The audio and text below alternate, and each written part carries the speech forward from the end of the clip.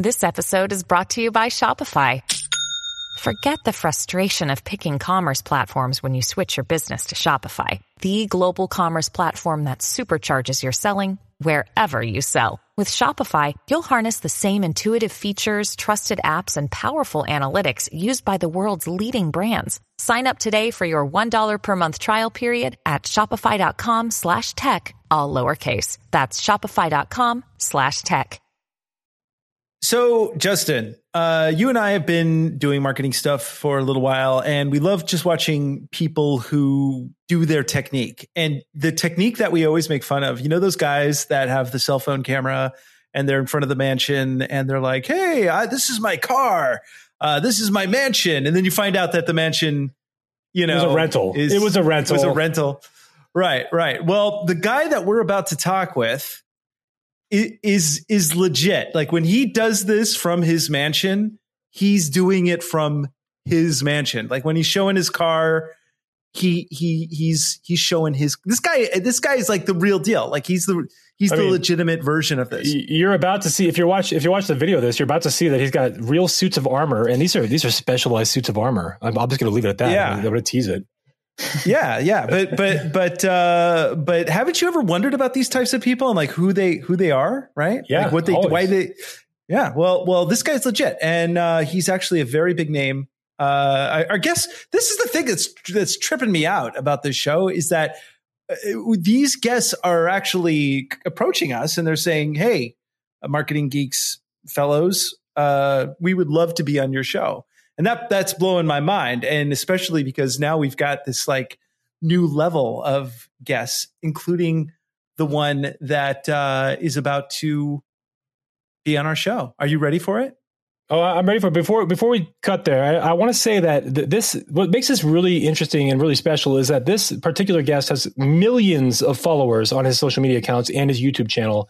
I mean, we're talking millions. Like that's more than 7. You know what I mean? That's by quite a lot. And I got to tell you, man, maybe that will rub off on us a little bit, because I know like when you rubbed off on me, we got, you know, special things happened. And sparks fly, right? Ladies and gentlemen, welcome to the Marketing Geeks. Marketing Geeks. We're gonna be right back with our very special guest right after the commercial break. We're gonna pay some bills. We'll be right back. When you need mealtime inspiration, it's worth shopping Kroger, where you'll find over 30,000 mouth-watering choices that excite your inner foodie. And no matter what tasty choice you make, you'll enjoy our everyday low prices, plus extra ways to save, like digital coupons worth over $600 each week. You can also save up to $1 off per gallon at the pump with fuel points. More savings and more inspiring flavors make shopping Kroger worth it every time. Kroger, fresh for everyone. Fuel restrictions apply. Look, Bumble knows you're exhausted by dating. All the, must not take yourself too seriously, and 6'1" since that matters, and what do I even say other than, hey? Well, that's why they're introducing an all-new Bumble, with exciting features to make compatibility easier, starting the chat better, and dating safer. They've changed, so you don't have to. Download the new Bumble now. Ladies and gentlemen, it is my fine pleasure to introduce Dan Lok, everyone. Thank you. Appreciate it. First of all, I just got to say, from a geek perspective, for those of you who are only podcast listeners, we're going to post this on our YouTube channel. But this man is standing behind 2 Iron Man outfits. Talk about like raising the bar of like that. You walk into a meeting with this image, it's like and don't forget he has a Captain America shield right behind him as well. That's right there. Let's not leave that out there. Right there. Oh man, you definitely get the geek award of the day. That's it. I mean, I'm a geek too, right? So yeah. What's the best way to represent this than this? Well, I've got so many questions for you because I'm a fan of what you do. You do it very, very well. And but for those of our 7 listeners who don't know who you are, can you give us a little bit of your background and how you became head of this empire?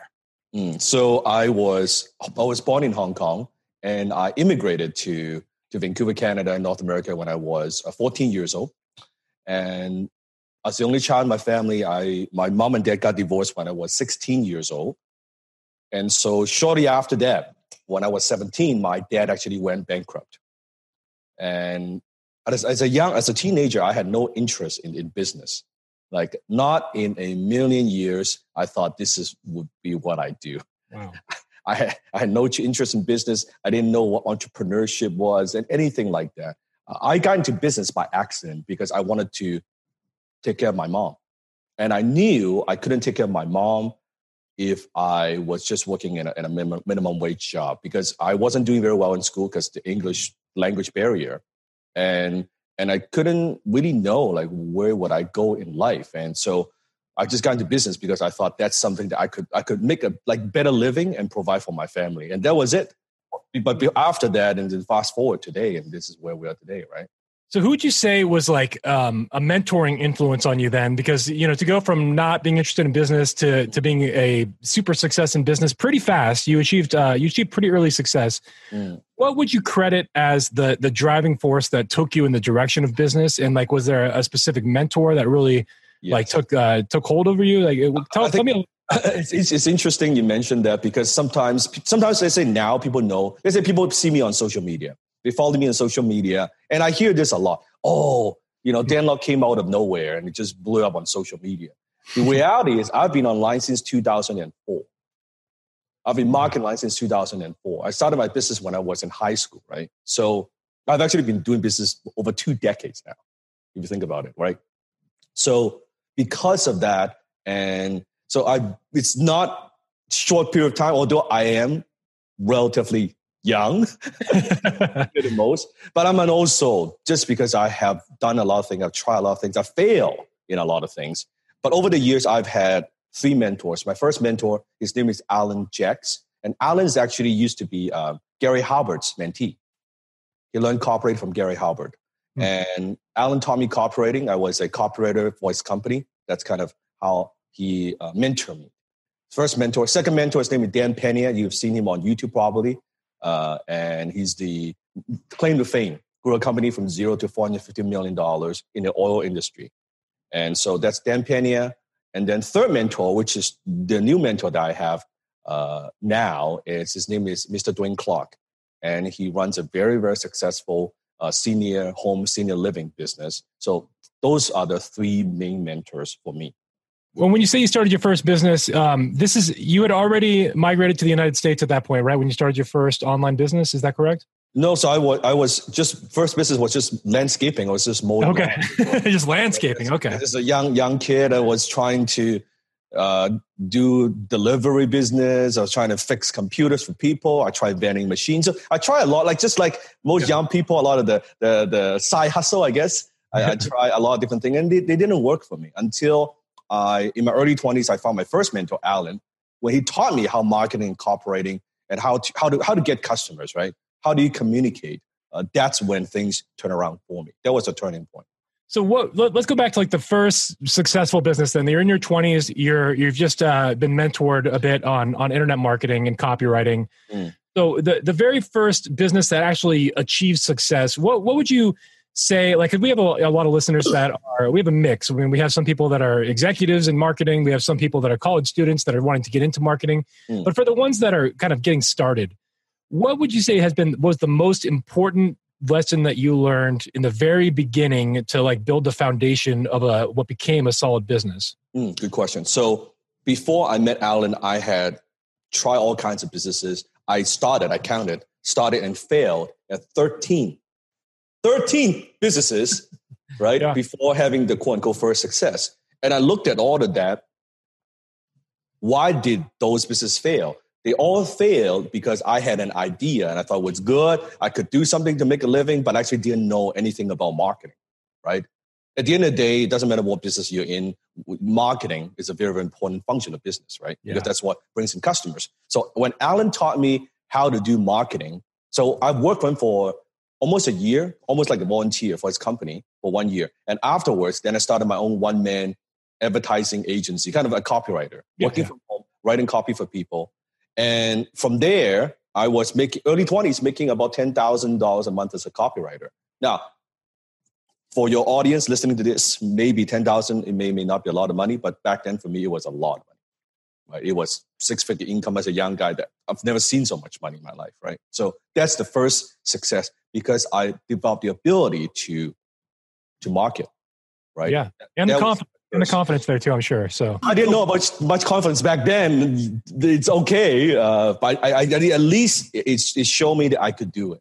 Yeah, when you go from not making a lot of money to making $10,000 in a month, I'm sure that kind of boosted your confidence a bit, right? When you're young, and that's like, and you're getting your business off the ground, that must have been like a big boost. At first, it felt the kind of the imposter syndrome. I felt like, is it a fluke? Is it like, are really people paying me to write stuff? And like, it's pretty crazy. It took me a while to accept that, though. Now I've got this question because I want to go back a little bit further when you came over from Hong Kong and you've mentioned before in other places that you didn't have a good command of the language, and then your father and mother start having these issues, and then your world just falls apart at this very, very early age. Yeah. What was that experience like for you to be a kind of a stranger in a strange land? Also, Hong Kong was just given back to China from the British, and Hong Kong is slightly different than mainland China. So first of all, what was it like for you you must have felt a little alien on a lot of different levels. What was that experience like for you? When I first came here, I couldn't speak a word of English. Didn't know anybody, right? And no money, just me and my mom, right? We had a little bit of savings. We moved here. We were living in a 1-bedroom condo in Surrey. In case you don't know, Surrey is kind of hood in our city, okay? That area. So you were 14, correct, when you came? Yeah, 14 years old. So the first week, I was afraid to go out. I was staying in my home because I don't know. I don't know how to talk to people. Would they talk to me? It's in a very strange environment, right? From like going to you go to a new city, and it's just like it's odd. It's a little bit weird, and as a young guy, I was afraid. So I was in the beginning very pissed off. I was pissed off at my parents. Why would they want to move? And why am I in this country? Why I lost all my friends? What the hell is going on, right? Just a little backstory. When I was in Hong Kong, the reason we moved, it's not because of 1997. The reason we moved because I was getting into a lot of trouble as a young teenager. I was hanging around with gang members and stuff like that. So my father had to bail me out from the police station. But the police officer told my father, "You got to get your son out of this environment. Otherwise, he'll end up in some bad place, right?" And my father immediately said, "Okay, took me from Hong Kong and boom, just put me in North America, right?" So that was what was going on. So when I was going through to school, I was one of the only 3 Chinese in my school, right? Wow. Because I spoke funny and I was 10 pounds. I was like a monkey, right? Very small. Yeah, very tiny, small. I spoke funny. I got bullied. I got beat up. I mean, I was picked on every damn day, right? And because of that, I had a lot of these confidence issue. And what helped me was actually because one night I was flipping through the cable. I saw Bruce Lee. Oh, yeah. Return of the Dragon. Classic, right? Chuck Norris. Bruce Lee was someone who couldn't speak a word of English, went to Rome, kick ass, take names, right? He became my hero that night, right? And so that's when I took an interest in martial art and learn and build self-confidence. So definitely martial art has helped me tremendously in my career. But through that period of time, it was very difficult. However, looking back, if I didn't come here, if I was staying in Hong Kong, would I have accomplished what I've accomplished? I don't think so. How many languages do you speak now? Do you speak just English and Mandarin? English, Mandarin, and Cantonese. I speak. Okay. Yeah. Okay. Nice.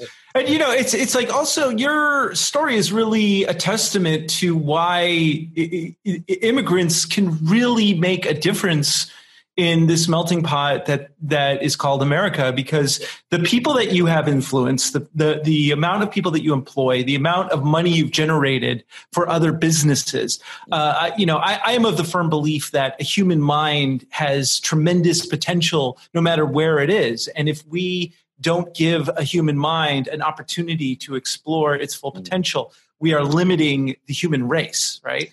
I totally agree. That's why I have very little patience for people saying that, it's kind of hard, it's difficult, and I can't make it, and this and that. I said, just if you think you can make it in here, like if this is hard, just imagine you go to a foreign country and you don't speak the language and try to make it there. Yeah. Like people have no idea what is hard.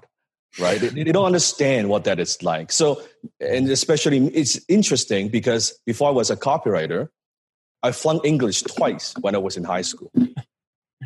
Very different skills, though. They are very different. English writing and copywriting are quite different. But yes. I get it, though. It's interesting. It was one of my greatest weaknesses, right? Talking to people, couldn't speak the language, writing, and that's now I turned it into my greatest strength.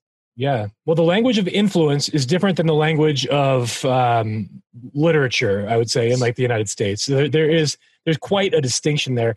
Now, I will say that it's pretty incredible because you didn't come over to the United States till you were 14 years old. And, if I didn't know better, I would think that you were raised in the United States because you have a pretty mild accent and you have a very strong command of the language from what I hear. So yes. Well, thank you. I appreciate that. Yeah. And confidence on the stage. I mean, you're a 2-time TEDx, TED Talk speaker as well. Yeah. TEDx speaker. Yes. Yeah. That's pretty incredible. So what would you say to somebody who is like just starting out, right? They're maybe even say middle-aged. They have like some dumb podcast. They're trying to figure out what to do with their lives. What would you say to somebody who's like, okay, if you're starting out, the mountain that you have to climb, because you've mentioned in other spaces that you worked for 5 years solid without a break, 10 to 12 hours a day, right? Yeah. So it's not just the hard work, it's a lot of it, but what would you say to somebody who's just starting out and looking up that hill and going, I don't know if I can actually pull this off? How would you respond to that? I think first of all, let's define that mountain, whatever the success that people want. And everybody wants different things, right? Some people, they say, hey, I want to build a good business that's I can work from home. I have freedom, a lifestyle entrepreneur. I'm generating 6-figure income. I'm a happy person, right? I can spend time with my kids, with my wife, and I'm good, right? That's one mountain. Or you say, you know what? No, I want to build a 7-figure business. I want to build something a little bit bigger. Or someone who wants to build a global organization. Like those are very different mountains. Like one is like a small mountain, one is like Mount Everest, right? It's still a mountain, but it requires a different level of sacrifice. It requires very different level of sacrifice. So when you understand that, then I always reverse engineer, meaning who do you have to be in order to do that? Not what you have to do, because we always go to how to do something. On the internet, there's no lack of how to. You have how many podcasts you can listen to, you have how many videos you can watch. It's not about that. It's the who. Who do you have to be? It's very simple. You will never be a millionaire with a $50,000 a year habit. Right? People operate from still that mentality, and that's why I'm such a big proponent of mindset to jump to this. So think about back then, my identity was a copywriter. That's who I was. Okay, I was a copywriter, and I transitioned into being more a marketing consultant. Okay, I was a marketing consultant, and then I was transitioning to internet marketing, an internet marketer. People see us, we're a copywriter, we're a marketer, we're this, right? But now I look at what I do. I said, well, I have copywriting skill, but I'm not a copywriter. I have marketing skill, but I'm not a marketer. I have speaking skill, but I'm not a speaker. So the identity I have today is I am the CEO, which is what I do. I'm the CEO of a global digital media and education company. That's what I do. So I make the identity shift first, then I go get the how-to, if that makes sense. Right? Yeah, because you say the word becomes the law, the word, what you utter, what you say becomes reality. And I've known so many people who they limit themselves with this type of messaging to themselves on a regular basis. It's just continuously telling the same story will limit where you go in life. I just want to add something, because I think that metaphor, or not even a metaphor, but what you're describing and the way you take on identities is it's important to separate behaviors from identities. And this goes down to things like for people that suffer from addiction, even like it's one thing to identify like the addiction's part of my identity, but it's another thing to say that it's, the behavior, it's a behavior that I identify with, but it's not my sole identity, because I think it gets dangerous when you take on certain things as your sole identity. Just like people say that, I'm trying to quit smoking. Yeah. Well, for people who want to try smoke, you because the identity means I'm still a smoker trying to quit smoking. For someone who doesn't smoke, well, they don't even think about it. They don't think about it. It's not either smoking or not smoking. You can't be trying to quit smoking. You're doing one or the other. So it's the same thing when you're an entrepreneur. Do you see yourself being that, or you're still? I'm a 9-to-5 guy trying to do that. Right? Yeah, it's a very different thing. Mm-hmm. One of the most impressive things that I've seen about you, Dan, is that you've built a massive following. Like you have 1.7 million YouTube followers. You have millions on social media. You've built this huge tribe of people that are engaging with you. And here we are. Andres and myself have been starting a podcast. We've been we've made more of an emphasis on attracting our own tribe. But I wanted to hear from you, like what have you found to be some of the most important areas as far as like attracting and building relationships with your clientele, with your prospects, building that tribe. Can you talk a little bit about like how you're able to build such a big tribe? And how, and you have a strong reputation in the community as being like a global influencer. So tell me just a little bit about what identity you adopted to have that, to achieve that kind of success as well. That's a good question. Let me just lay a foundation first. Okay. Most people, they talk about, I want to build a social following. Then how do I have more fans? How do I get more likes? How do I get more followers? I say, I have zero interest in social media. Zero fucking interest. I love it. I want to get a t-shirt that says that, actually. Okay, like zero. Because most people, they use social media for pleasure. I use it for profit. Yep. Okay. So there's a big difference between a social media following and social capital. I'll get into that. I'm interested in accumulating social capital. I have zero interest in building a social following. There's a big difference. Okay. Social following, meaning I get followers, I get likes, I get all these things. And I was reading an article. There was an Instagram influencer and teenager, and with 2 million followers on Instagram, couldn't sell 36 t-shirts. Wow. How many influencers are broke? A lot. Right? You and I know, like you can't go to the bank and say, hey man, I got no money, but I got a lot of followers. Can I deposit some likes? Like you can't do that. People don't understand. I can do that. Right? They do that here in the Netherlands. Okay, that's good, right? I should deposit some then, right? So you know what I mean? So it's not what it is why you want it. Yeah, I mean, there's vanity metrics or like likes and things like that, and then there's metrics that actually convert to business and cash. There's a distinction. Yeah, so when I'm talking about social capital, on the other hand, is right now the most valuable thing right now in the world is not financial capital. It's not money. The proof of that is a lot of VCs, venture capitalists, are going out of business because they have capital that they cannot deploy. There's more capital now in the financial market than ever in human history. More money looking for deals, not the other way around. So, but I'm not Russian. I'm not like an oligarch. I can't change. No, what I'm saying is financial capital is one thing, and people think that's valuable. It's not, because if you have social capital, you can convert that into financial capital, or you can convert that into what I call relational capital, which I believe those are the two new golds in the 21st century, and also human capital. Mm-hmm. Those three. Now, where does AI fall into kind of that matrix for you? Data, right? To me, big data, human capital, social capital, relational capital, those big four, which is what is all I focus on, right? It's not just tech, or it's not just, put it this way, let's hypothetically. Today, they say if I was to raise capital using my brand, I could raise money like this. Why? Because I have the social capital. that I've accumulated, right? No different than so-and-so starting his fund. It's the same thing. If I wanted to, I don't want to, but that's what I'm talking about. So that's why it's more valuable. And there's so much truth in the power of your personal brand and having that tribe foundation. I mean, I look at I was just watching an interview with Gary Vaynerchuk on YouTube the other day, and he was talking about how he got back into the wine business. And he basically, without spending any money outside of his social capital that he built through his... You sold like $2 million or something like that, right? It was a ridiculous number. Just getting back into wine, and all based on the following that he built through VaynerMedia.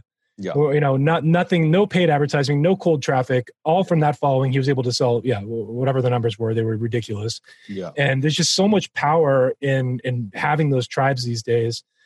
Beyond the social capital, what are the other key metrics that you see between those businesses that thrive and then those that ultimately are going to crumble and fall? So when I saw it, let's say take YouTube for example, right? At the time when I made a decision, it was about 4 years ago, 2014. I decided to be on YouTube. At first, I had no interest in being on YouTube, but I upload some videos. And when I saw in a space in the business space, there were only a couple influencers who have accomplished what I thought like over 1 million subs at the time, like very, very few, close to 1 million subs. And I thought, okay, I think there's a void here that's a little bit different than with my personality, with my story, just my own brand that would be different. So I made a decision to kind of focus on that area. The way I approach social media, it's very simple. I don't look at social media as, number one, I just post some stuff or repurpose some stuff. I run it like a media company. I have a media division. So within social media, the way I approach it, I'll go into tactics, but I just want to give you the setup, why I do social media. I have 22 full-time just on social, just on my brand. Wow. So I have one person just on Facebook organic, 2 people just on Facebook pay, 5 people on video production. I have one key director for each platform. One person just on LinkedIn, which is I think the weakest at this point, but I'm going to make it strong. So you can see, I run it like a business. I don't run it, here's something cool that I do. No, I run it like a media company because I'm an entrepreneur. Yeah. So I approach it with an entrepreneurial spirit, right? So that's, first of all, that's the setup. Now, in terms of tactics, everything we do, I track data, I make decisions, not based on assumptions, but based on facts. We look at video. Let's take a YouTube. Most people upload video. I don't know if it works or not. How come I'm not getting traction? You know what we do? We look at the thumbnail. We look at the title. I look at retention. I look at the time. I look at the view time. Everything is numbers driven. And then we come up with conclusions on how do you make that better. That's just on YouTube. Forget everything else. And that tool is free, folks. It is free to use and very easy to learn. Yeah. You really break down. I mean, I imagine you look at things like colors and things like that when you're looking at thumbnails too, all that? Everything. We split test thumbnail. Wow. So you notice everything we do, people say, I have influencers, Dan, I want to be like you. They come to my place one day, they follow me one day, say, I don't want to be like you. I bet. Never mind. I didn't realize how much you did. When they see what we run it. When they see that, I'm like, holy, I can't do that. It's a whole another animal when they see. It's a whole, I'm talking successful influencers. Yep. Right? They walk into the see the setup. They're like, shit, which is good. It is good. That's what separates you from everybody else too. Yeah. Barrier of entry, right? And I'd like to touch on this just for a moment because, what you're talking about reminds me a little bit of what George Harrison, my favorite Beatle, once said. When someone asked him what it was like to be a Beatle, he said, well, listen, that time in my life, it was like wearing a suit. And I wore the Beatles suit, and that was what I did. But then one day the suit didn't fit me anymore, and I took it off. And I reminisce on that the way I would reminisce of an old suit. And so, he had a certain persona that he provided. But with you, your brand is very it's very young. It's like super, you're a very strong speaker. You're very charismatic. You're a dynamo. You don't stop. Right. And so, obviously this is no big secret that part of that is the the role that you're playing, right? That's your brand. Yes. So how do you, because you can't do that all the time. You would burn out. Yes. So what do you do when you're not wearing the Dan Lok entrepreneur suit? How do you like detach yourself and relax and get the yin? Good question. And what you see on social media, like people, they maybe put on different masks and different show and all that. To me, it's too tired to do that. What you see here, what you see on social media, it's me. It's just louder.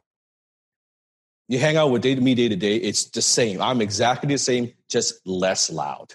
Well, we're going to Burning Man, my friend. It's just less loud. But because I don't want to build my life around social media. I think that's very dumb. Okay, because I don't want to do that. It's too exhausting. Last thing I want is to build something and then I don't like that person. Right? I would rather be hated for who I am than to be loved by who I'm not. Right? Yeah. I don't want to do that. When people meet me on the street, when people meet me, I'm just saying. In fact, most of the time they say, "Oh, you're a lot nicer in person than I thought." So what you see, it's not putting on a show. I live and breathe. This is what I do. It's what I do. And people might think, "Oh, you buy this for social." No, it has nothing to do with social. It's what I like to collect. I just like you bought it because it's fucking awesome. You do it because it's Marvel. Are you leveraging Marvel? No, it's what I like to collect, dude. Right? It's like Bruce Lee. It's what I love. It's my martial sport. I just build social media around my life and I share bits and pieces of it and people, they resonate.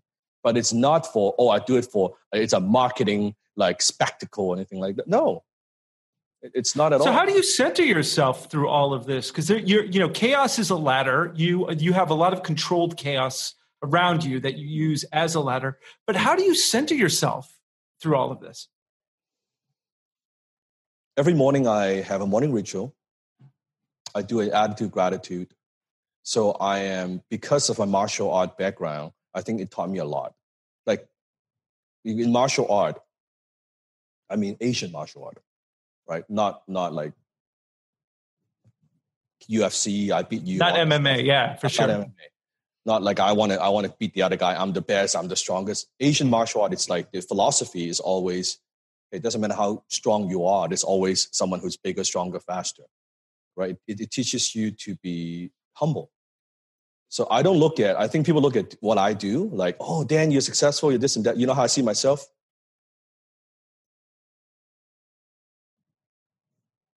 Like, this is where I am. I want to be there. So I don't feel that, I don't feel very successful, right? Because I don't compare myself with I compare myself with me, what I could do, right? So when you look at it that way, then it's. And I mean, from what I gather, like you said, you're not putting on a show when you're doing all this work. This is what you love to do. You actually have passion for it. And, they say, like, if you love what you do, you never work a day in your life. And that's kind of what I get. It would not be possible if I don't. First of all, if I don't like it, no one can ask me to do stuff I don't like to do. Yeah. At this point in my career, right? If I'm making a video, I'm doing an interview, I'm doing things like that because I like to do. Yeah, you know what? Do I mention my stuff? I mention my brand, mention my book. I mean, someone buys my book, they don't buy my book, it doesn't make a difference to my life. It's zero, right? So it doesn't really matter, but I like to do it. But selectively, I want to do it.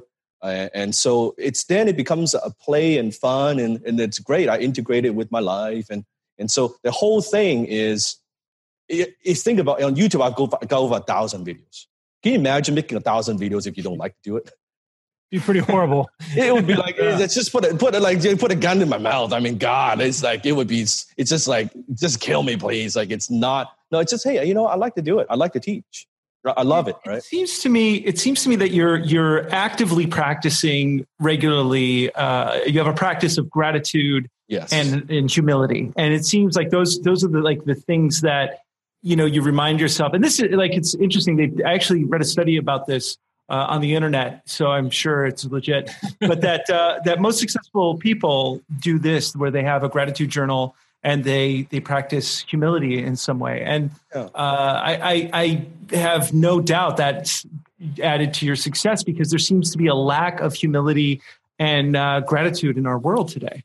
And I take pride in terms of people who have, first of all, who have worked with me, people have done business with me. People sometimes they see on social, they watch one video. Oh, I don't like you. I don't like the way you say certain things. Or they come to the conclusion watching like 3 minutes. It's like you read a book, you read like 2 paragraphs. I don't like this book, right? Versus reading the whole book. I'm pretty proud if you actually talk to anyone who I've done business with, who I've worked with. I think you'll find, I won't say 100%, but a good 99% would say, hey, love to do business with Dan. It's great. So if they give you a fair chance, you will eventually win them over, basically. Yeah, that's because your reputation. You can do all the hype, you can do all the promotion, do marketing, PR. At the end of the day, I would not be able to build the company that we have today if we don't deliver. How many total employees do you have now? Because you mentioned how many you've dedicated. I think you said 22 are dedicated to individual social media network or platforms. Probably because we have different companies. With the core team, it's about 60. Okay. And then we have about another 120 closers internally. And I take it they're more not full-time. They're just kind of working They're full-time commission based. Full-time commission. Okay. Yeah. So let me ask you more about your system of how because you have several businesses. And I noticed, for instance, I was looking for your book, FU Money, and which FU, we all know, stands for Far Out, Man. And I thought you were going to say tofu, man. But you have a landing page for the book where you will, if you collect their email address, you will give them the book for free and the audiobook. And I just wanted to break down more from like the sales perspective of the you can ask me all kind, like how I break it down and share all that with you. Yeah, well, the mechanism of how you set it up was great because you have the landing page, the lead in, and then you go to the thank you page, which has the sales like thank you letter, and then you say, watch this. You've got 45 minutes till we get this stuff together, and you've collected someone's information. So talk a little bit about like these processes you set up to generate income from these things you create, like the books. So basically, this is like in internet marketing. This is not new. It's pretty basic 101, right? You build your social media following. You run ads, warm traffic, cold traffic. You put them through a funnel, right? You get them to opt into some kind of free offer, and you build a list through email. You would build a relationship, and then you make an offers from time to time. Like this has been around a long time. Been back in direct mail days, right? This is not new. I think what is new is in terms of different types of funnels out there. And Russell Brunson, my good friend, from ClickFunnels, he teaches this a lot, right? Is it a self-liquidating offer? Is it a tripwire offer, meaning that you've got to give them free, like they pay shipping and handling, and then you can have multiple upsells? Is it a webinar funnel? So it depends on what you sell, right? The different types of funnel. However, I think most people, they get it wrong is they try to sell on social. That is not how you do it. You build a relationship on social, and then you give them something else and say, hey, if you want more of this, it's just basically, you're not trying to make a sale. You're asking people, put up your hand if you want more of this. I want more of this. Okay, great. Click. Let me give you something worth of value. From there, you give them some more value and say, hey, if you really like this, the free things, the free stuff, my paid stuff is so much better. And then a percentage would say, hey, I would want the give me the full thing, right? Give me the full meal. Give me the next offer, the next thing I could do. And then boom. And then that's how people would buy, right? It's not complicated, but most people, I think they make it too complicated. Now, is that how you're structuring the marketing for your new book? And let's transition into the new book because you have it in front of you there. It's called Unlock It by Dan Lok. Yes. And let's start with tell the listeners a brief summary of what the book is about, and then also where they can get it, and then let's talk a little bit about the campaign even that you're using to market. So the book is the worst marketing campaign I've ever done. Yeah. Yeah. Let's prelude with that now. No, seriously, if it's a marketing thing, I would say that's a complete failure because I put in way more effort and time than return. Yeah. Right. So people ask me why did I write the book? Exactly what you said. Almost 9 years ago, I wrote FU Money. In my late 20s, right? I wrote the book. And it's one of my most, that book, it's one of the most well-known. We've got so many. Great title. It's such a good title. Yeah, a lot of people have read it. A lot of people rave about it. A lot of people download it. I mean, I think we've had over like 1 million downloads, like from what you saw the landing page. Okay, it's a huge number. Why did I write this book? Because I wrote that when I was late 20s. I was brash. I was arrogant. I was just a brash, arrogant guy, right? Because I felt like I was the hot shit. Oh, I wasn't. And I learned now as I've evolved that's like Dan Lok 1.0. Now I'm like Dan Lok 3.0. Yeah. And I've learned I'm a little bit older, a little bit more mature. I've learned a lot of different lessons in my life. The problem is because that book was so well known, then people would associate, Dan Lok is F you money. I said, but that's me in my late, you know what I mean? It's like your late 20s to today, it's a different person, right? Very different. Of course. Person. And I've gone through so much in my life. My father's passed away, a lot of things in my life, right? Then I'm like, you know what? I need someone to know, especially because of my reach, that I don't want people to think, oh, that's what Dan it's about. Or that's what he is teaching. I take what the influence I have very seriously. I have so many young people, they follow me, right? So, you have your money. I said, that's 9 years ago. That's what you should follow today, right? You shouldn't be that guy.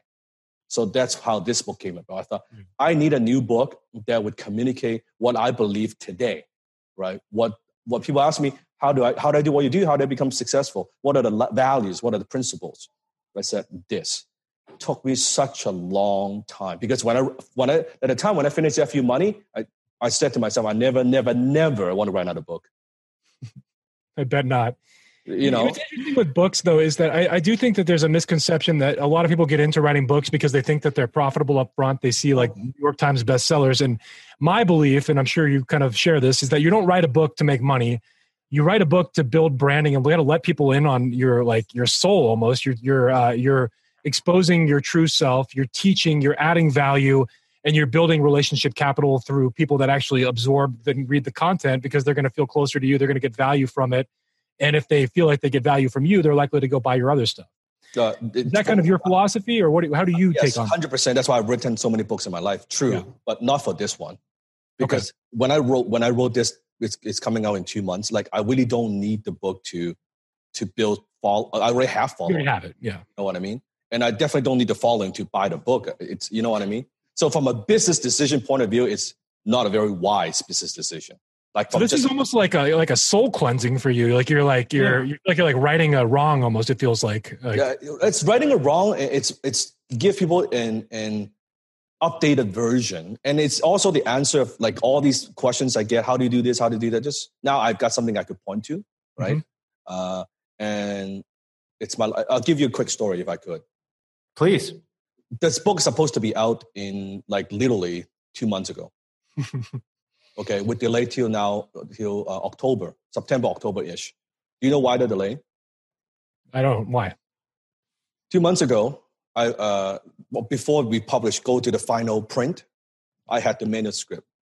The final manuscript that we had already made revisions, editing, all of that. I was holding the manuscript. I went through it. This is now I'm going to have to hand it to Forbes, right? Forbes Books publishing it, to publisher. Like they're saying, hey, Dan, if this is good, we go to print. Like this is good to go.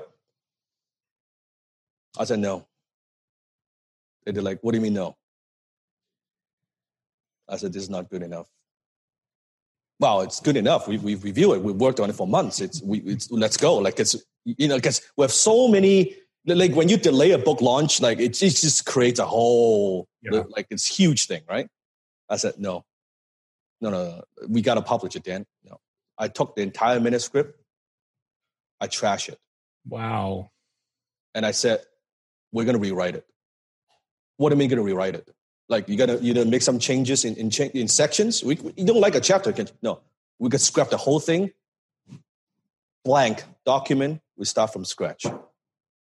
From the table of content. That's why the delay. So what was it? What was it that was it like you were feeling the energy of what you had written? I mean, like what was the moment? Like what kind of transpired through you to make that decision? That's a pretty big decision. It's a huge decision. Like that decision cost me so much time, effort, and money, right? But I said, it's just the content of it. I felt it was trying a bit to because I know the book is going to go in. This book is going to go into all the major airports in North America, right? Yep. You see in Hudson, you see. So I was writing with that frame. That like there's certain things. Okay, because it's going to be in bookstore. It's going to be Barnes and Nobles. All those, I need to write it a certain way. You know what I mean? To be more mass friendly. And the publisher was pushing me for that. Like, you shouldn't say this, you shouldn't say that, and all that. I'm like, at the end, it felt like it's part of me, it's piece, but it's not me.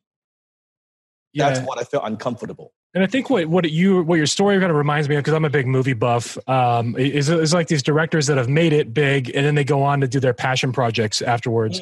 And to me, this sounds a lot like this is your passion project. Yes. You're not. You could have released this already, and it would have been profitable, and it probably would have been potentially more profitable, possibly. Yeah. But you wanted to do it the right way, do it your way, and that's intriguing. So and I rewrote it in a way that's like, because at first I wrote it for everybody. Yeah. Then I changed my whole mindset. No, I'm just going to talk to some. I don't care if that person is 20 years old. It's a 20-year-old Dan Lok or 60-year-old Dan Lok. It doesn't matter, right? It's me. Like this is me, right? My soul, all walks of life. I don't care if you're running a global company, you're running a $100 million company, you're thinking of quitting a job. I've got something that I want to share, right? So from there, I changed the whole thing, and the publisher was shocked, and we argued back and forth because it was such a big thing. I said, no, give me time, and that's why the delay. And I'm glad it's finished, and I'm very, very happy with the final manuscript. Every page, everything. I'm like, yep, that's. It's obviously not about money, because if you wanted it to be about money, you would have released the first version, and you would have. And again, it probably would have been fine. There's no money. I mean, this book cost me six figures. And it seems like to me like your hero's journey has been one where the first books have been about creating mechanisms to further your business. Yeah. It sounds like this is the first book that comes from wisdom, and it's like you cross the Rubicon to go, no, this is not part of the machine. This is not part of the machine. Coming from a place of inner knowing. Yeah, that's why when you buy the book, it's like, oh, what's the funnel? Like I could have done this book and then free shipping and then funnel and all that. I don't need to do it with this book. So your one-time offer, your profit maximizer, all the wonderful stuff. Profit maximizer, up there, you can do all that. And I know how to do all that. I'm like, no, I'm not going to do it. So where do our listeners get the book? Because you sold me. I'm going to order my copy of the book. But where is everybody going to go to get the book? You can go to Amazon and get it. Okay. Or to www.unlockitbook.com. Unlockitbook.com. Unlockitbook.com. You can also get it. Either way, doesn't really matter. Yeah. And do you still have the FU Money funnel? Is that still active as well? Yes. What's the link for that book as well? FUmoney.com. FUmoney.com. Love it. that's the marketing mechanism. If you want to see how that funnel generated, I don't mind sharing it because it's kind of public knowledge, right? Russell Brunson, they've got the Two Common Club, right? That funnel did 8 figure in 8 months. Wow. That's incredible. You got the Two Common Club award for that one? Yeah, the 8 figure award. The 10 million award. Yeah. We've got to wrap it up here, but I got just a couple more questions. First of all, if the Dan Lok who has this book went back in time and talked to that 15-year-old Dan Lok, what would you say to that person? You don't know shit. Love it. Yeah, you don't know shit. You think you're smart, you think you're this and that, and no, you don't know shit. Don't be so arrogant. Be humble. Learn from other people that the world's so much bigger than you think.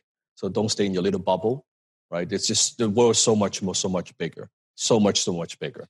And be kind to people, and really don't be consumed by success. Don't be consumed by materialistic things that you don't. You can do good and do well and help others and still be very, very successful. That's what I would tell my 15-year-old self. So how else can the listeners get in contact with you, connect? Like where else would you like us to send them to learn more about Dan Lok and what I think we're on social, of course, YouTube, Instagram, Facebook, Dan Lok search. I'll have all those in the show notes for everybody. So that's the best way. And danlok.com, that's our main website. If you want to go to the main hub, it branches out to everything else. Where do we order these Iron Man suits? Because I need to get one for my... Sideshow. I'm going to plug my friend Sideshow here. Sideshow Toys. So where do you see marketing going in like the 21st century? Like where does it go from here? I think marketing now, because of low barrier of entry, everyone is an influencer now, right? Everyone is it's a founder. Everyone is a CEO.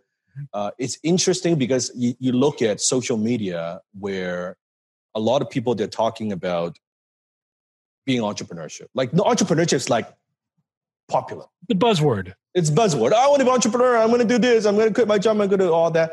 I actually think we are less than, we are a lot of people want to be entrepreneurs, but in reality, we're less entrepreneurial than ever. Wow. It's like the opposite. People like to play entrepreneurship, but they're not entrepreneurs.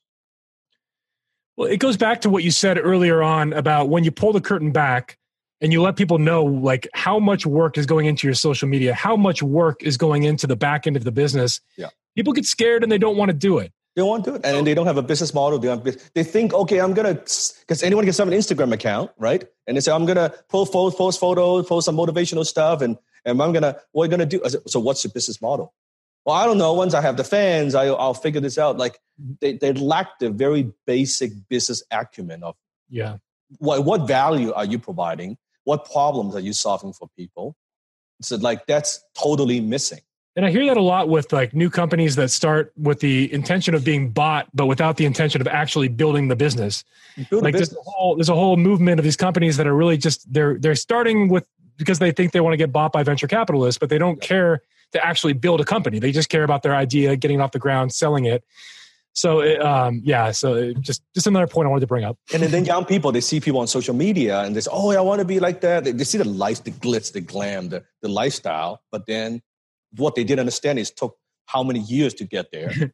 and they would start something. Oh, man, I'm telling you, 1 year I'm going to retire. I'm going to sit on the beach, right?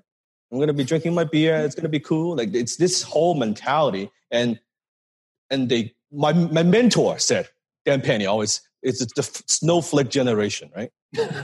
Yep. What snowflake, they melt under pressure. Like they little bit of that. Someone said they don't like me on social media. They're like, shit. And then they all like, they don't understand what it takes. They don't understand how hard it is.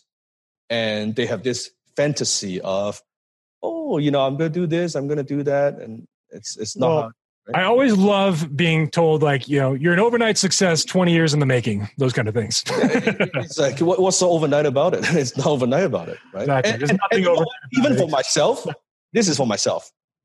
Looking back, if I knew this is what it would take, I probably won't do it. Interesting.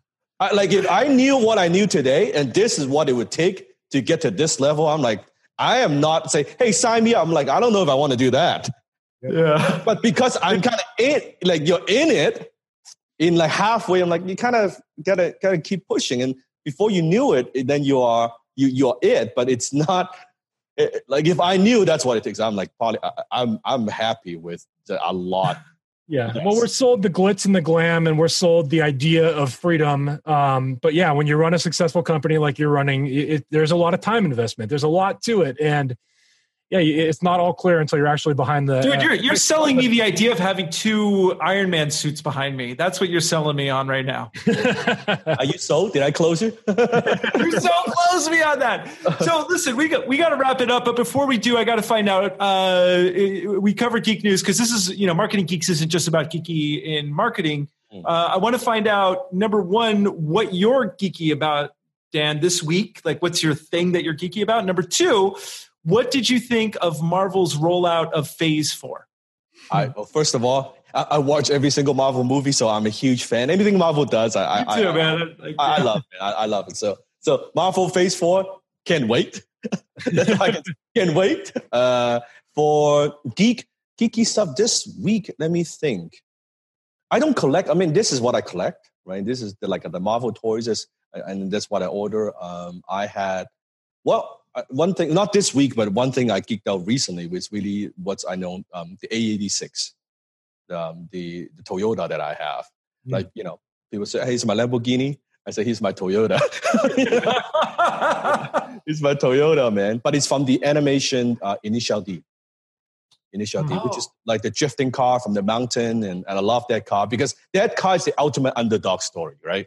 It's a crappy little tofu delivery car that beats all the muscle car, right? When they're going downhill and up the mountain. That's the series of Initial D. So that's my little geeky thing that I would say. Oh, that's so awesome, man. Jesse, what are you geeky about this week? I mean, I guess it's the rollout of Marvel Phase 4. 100%. Yeah, for sure. Yeah. Comic-Con, they announced like what we got, like a new Thor movie. We got Black Widow. Yep. Doctor Strange. Yeah, the Doctor Strange movie, which apparently... I know what I'm geeky about. Walking Dead movie. Oh, I didn't hear about that one. Okay. Really? Rick Grimes, his own Walking Dead movie. You heard it here first. Right now. Go see that. Well, Justin, you're Marvel 4. I'm Marvel also. Dan, thank you so much for being on this show, man. And please come back. And we would love to have you back again. It was so kind of you to take your time out. Please share the interview with your 10 million people. Yeah. We'll share it with our 7. Thank you. Appreciate it. All right. Thank you so much. Dan Lok, everybody. Wow, that was amazing, man. And I got to tell you, it's pretty powerful to listen to someone who's really done the whole thing with the marketing funnels and writing the books and doing the seminars and the retreats and the coaching. And some people say, I want to be that rich. I just want to get those Iron Man outfits because that was pretty dope, dude. Let's not forget about the Captain America shield in between the two suits of armor too. Oh man. Thank you, Dan Lok. You truly are a hero for being on our show and agreeing to say yes. And with that, another fine episode of the Marketing Geeks. I will say, I did a little bit of research. I couldn't help myself, and I looked up the toy company that produced those Iron Man suits, and they are kind of expensive. Yeah. But they're worth every penny, and I love it. I mean, that's how you brand yourself. You have backdrops like that. I mean, you look at my backdrop, it's not quite at that level yet.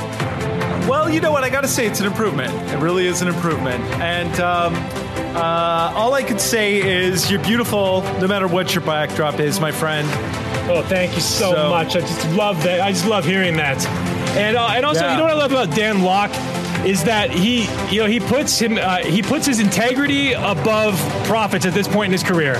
So he admits that when he was younger, he was a little bit selfish, a little bit arrogant. But the growth and the changes, it's really profound to hear. An amazing individual. Yeah, maybe it'll happen to us someday. Who knows? Yeah, I doubt it. I think it's too late for us, buddy. At our ripe old ages, forget about it.